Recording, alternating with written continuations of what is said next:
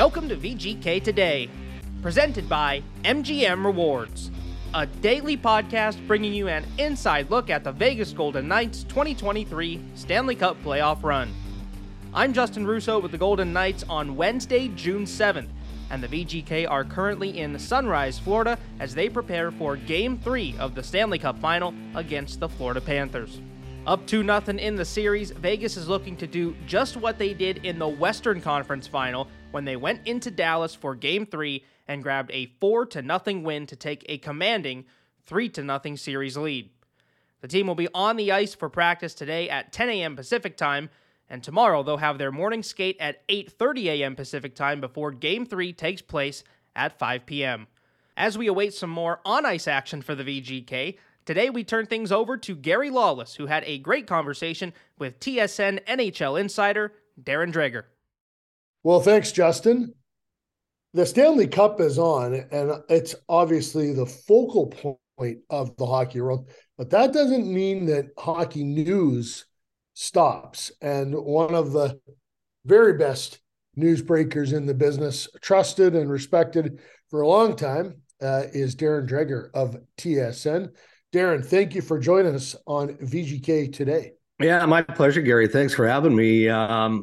Not going to lie, what we saw happen earlier today between LA, Columbus, and Philadelphia Flyers was some pretty tidy work, a very complex three-way trade. We don't see a lot of it in the NHL. We do see it maybe than we did, say, a decade or so ago, but in a salary cap era, when you're moving out some of the money that we saw move out today, you can appreciate how difficult that was and how difficult it had to have been to keep it under the radar. So it's starting to percolate. I talked to one general manager, Gary, after the deal went down, just to gauge his level of surprise and whether he was involved. And he said he wasn't, but nor was he surprised, just based on the level of discussion and activity that's been buzzing around the National Hockey League for the last week or so as teams are trying to get their business done. And that will intensify this week with a combine going on in Buffalo.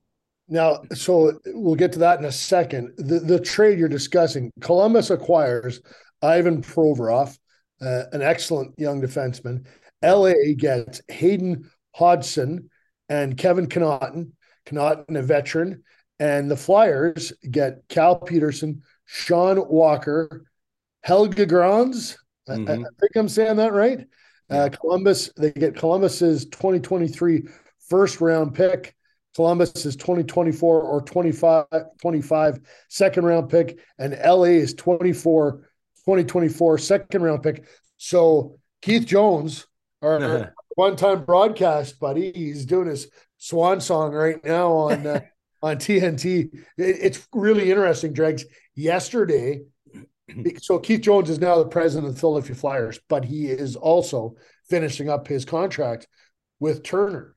Paul Maurice came out of he gave his, there are broadcast rights holders meetings with the coaches after the general media session. So Paul Maurice came off the podium and went out into the hallway, and, Eddie Olczyk, Chris Cuthbert, all of these, national broadcasters that have rights, they walk over, Kenny Albert and Darren Pang, they walk over to listen and chat with Maurice. Keith Jones has to step aside.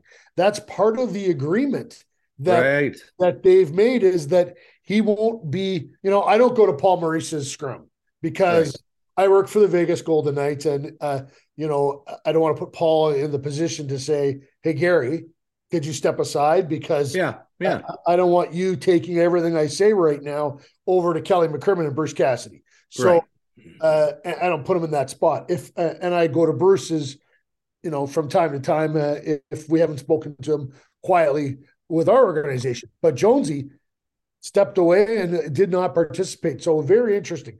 And see that him and Danny Briere are getting busy on their rebuild in Philly. Yeah, they definitely are. And maybe just a taste of what's to come with Philadelphia and that rebuild. Briere has made it clear to the media, both locally and nationally, that this is going to be a rebuild. This isn't going to be putting a Band-Aid on something and trying to transition on the fly. And I think that's where even the Carter Hart speculation a couple of weeks ago surfaced, right?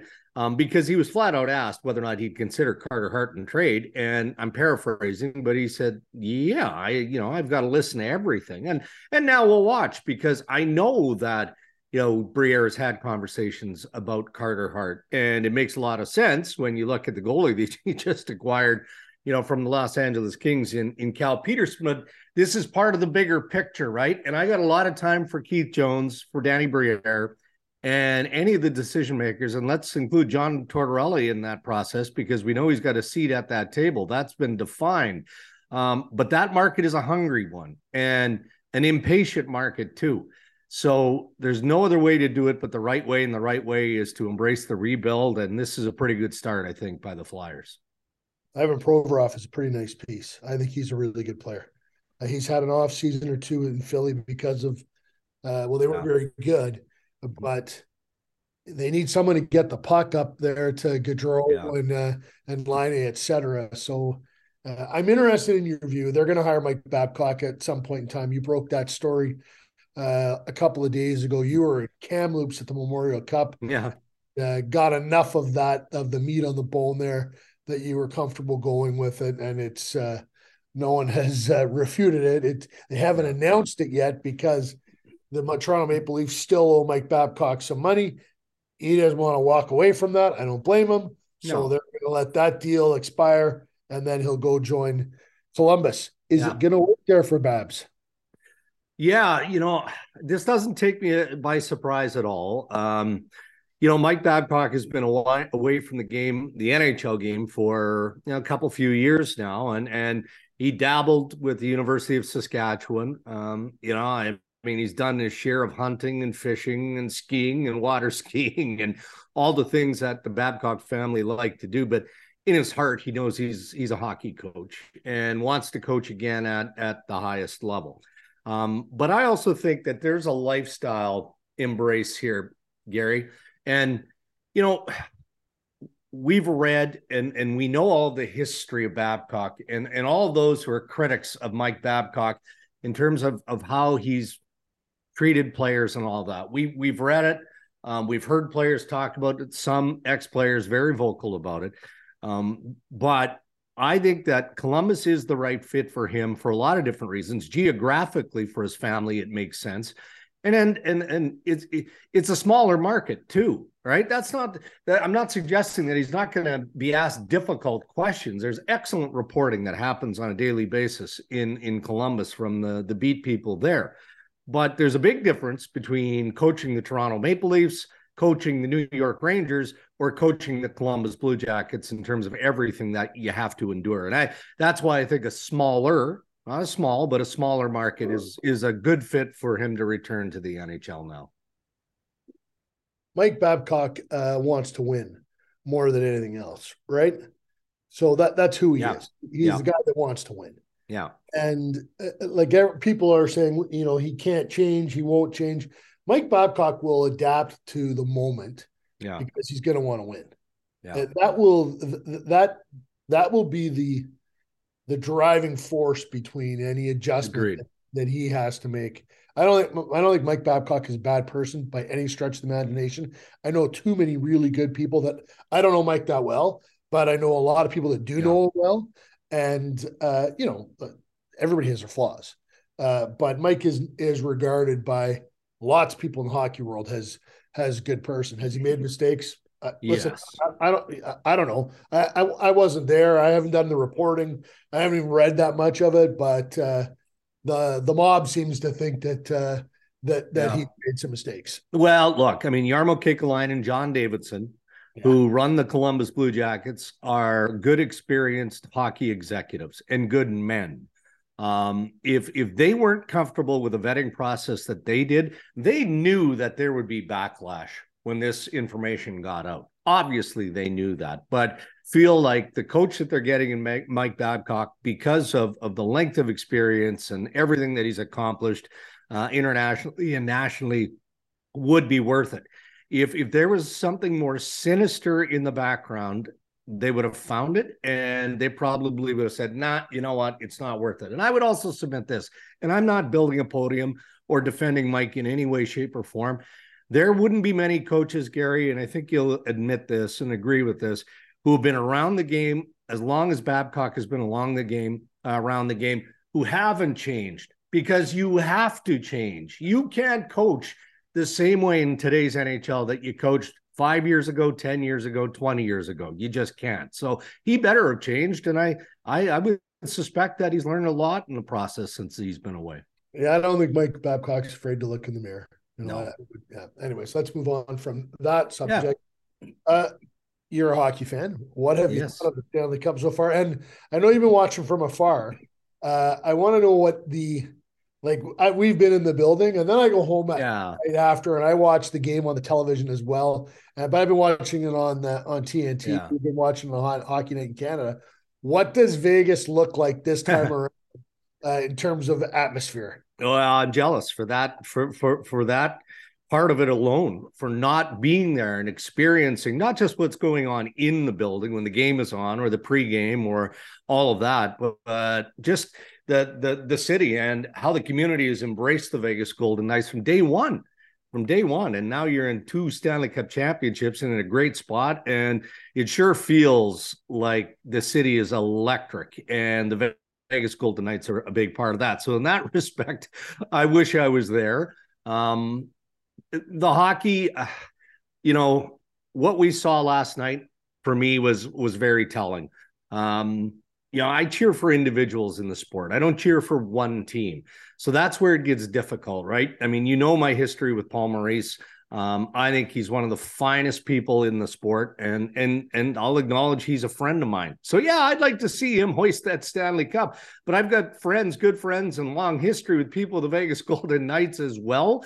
And then when you boil it down to just purely the element of hockey, holy smokes, how can you not be impressed by what we're seeing from the Vegas Golden Knights? That's what it is to me. Like, not to dive in. So, I'm watching that game late last night, and I see Eichel get clocked by Matthew Tkachuk. And I think all of us were worried immediately because of his response physically and how quickly he tried to get to the bench. And then off he goes to the dressing room, and you're like, oh no.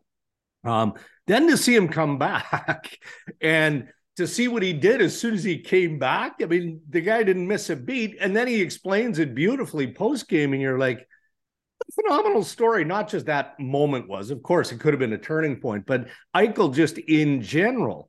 And there's so many different layers to the story that is the Vegas Golden Knights. So, I mean, it's pretty obvious that if the Florida Panthers are going to claw their way back into this series, they're going to have to find something magical, because there's a difference between losing a game in overtime, losing a game that's real tight, and finding a way to maybe get that opportunistic goal, or finding a way to get your power play going. They haven't been able to do any of that. And I just don't see how they're going to be able to push back within a game or two of the Vegas Golden Knights based on everything that's going right now for the Knights. Well, Vegas has been the best 5-on-5 team in the playoffs. One of the best 5-on-5 teams in the NHL all year. Yeah. Right to Boston the whole year. But what held Vegas back in terms of being, crazy elite like Boston was special teams. Yeah. Power play never clicked all year, and the penalty kill was just average too. Well, in the Stanley Cup Final, Vegas is 4 for 11 on the power play and 7 for 7 on the penalty kill. So like that would have been like the crack that Paul Maurice would have tried to drive his wedge into, but that hasn't happened. You and I both worked in Manitoba at different times, but both got to experience Kelly McCrimmon in the Western Hockey League. And, it's not unfair to say that he was the most powerful voice in that league for a very long time. Kelly McCrimmon got his in the Western Hockey League and was very successful. Never got a Memorial Cup, but got to the Western Hockey League final a number of times. Are you surprised that he's been able to take those skills that he developed there and apply them at the NHL level? A little bit, and I say that with hesitation because then that suggests that maybe I didn't know Kelly as well as I thought I did. No one will outwork Kelly McCrimmon in that business, and that was the case in Major Junior Hockey in Brandon, and that definitely is the case in the National Hockey League. The man is fearless. He's incredibly smart, superbly creative, has the support of George McPhee and obviously ownership of Bill Foley. And when you have that, then you can do all of the things that I just mentioned and put that in a pot and boil up a pretty nice brew. And you know, he approaches his job almost fearless, right? What's the end goal? Well, the end goal is the goal that was established when Bill Foley, you know, bought into expansion and brought the Golden Knights to Vegas. And that was to win a Stanley Cup. So if you're not employing people who are smart and fearless and as aggressive and hardworking as McCrimmon and McPhee are, well, then chances are you're not going to fulfill that goal. So it seems like I've used this compilation a number of times in talking about the Vegas Golden Knights. They've got supreme ownership. They've got management that is incredibly shrewd, sharp, hardworking, aggressive, all the things that I've already talked about. Unbelievable coaching in Bruce Cassidy and the staff, not just Bruce, and heart and soul players like Mark Stone and others. I don't need to preach to you about that. You know all of it, but you got to know what you're doing when you're bringing in piece after piece after piece, because it's not just a collection of assets. It's knowing how that piece is going to fit into what you've built thus far. And Kelly and company have done a masterful job of that. Just when you draft people, you don't know them when you draft them, but then, you know, you get them as an 18 or 19-year-old, and then they develop, and then eventually you let them into your dressing room. You know who they are by the time they get there, and you may decide, you know, this guy doesn't fit, and you part ways, you trade. When you go out and spend the money like they did on Eichel, Stone, and Pietrangelo, now they knew Kelly coached him in Major Junior. They knew Stone. Yeah. But Eichel and Pietrangelo were unknowns. Yeah. And Pietrangelo said to me today, he said, Kelly and George have done a great job bringing in the right kind of people. And it goes back to what Kelly said to me when he traded for Brett Howden. Brett had been drafted by Tampa, didn't work there, was with the Rangers for a couple of years, didn't work there. Kelly swung a deal to get him. And before I could say why, he said to me, I'm betting on the person. He knew Brett Howden from watching him play junior hockey and from him being in Manitoba circles, and he knew he was a good guy, a good person. And wow, what a story he's been. It's really fun watching him.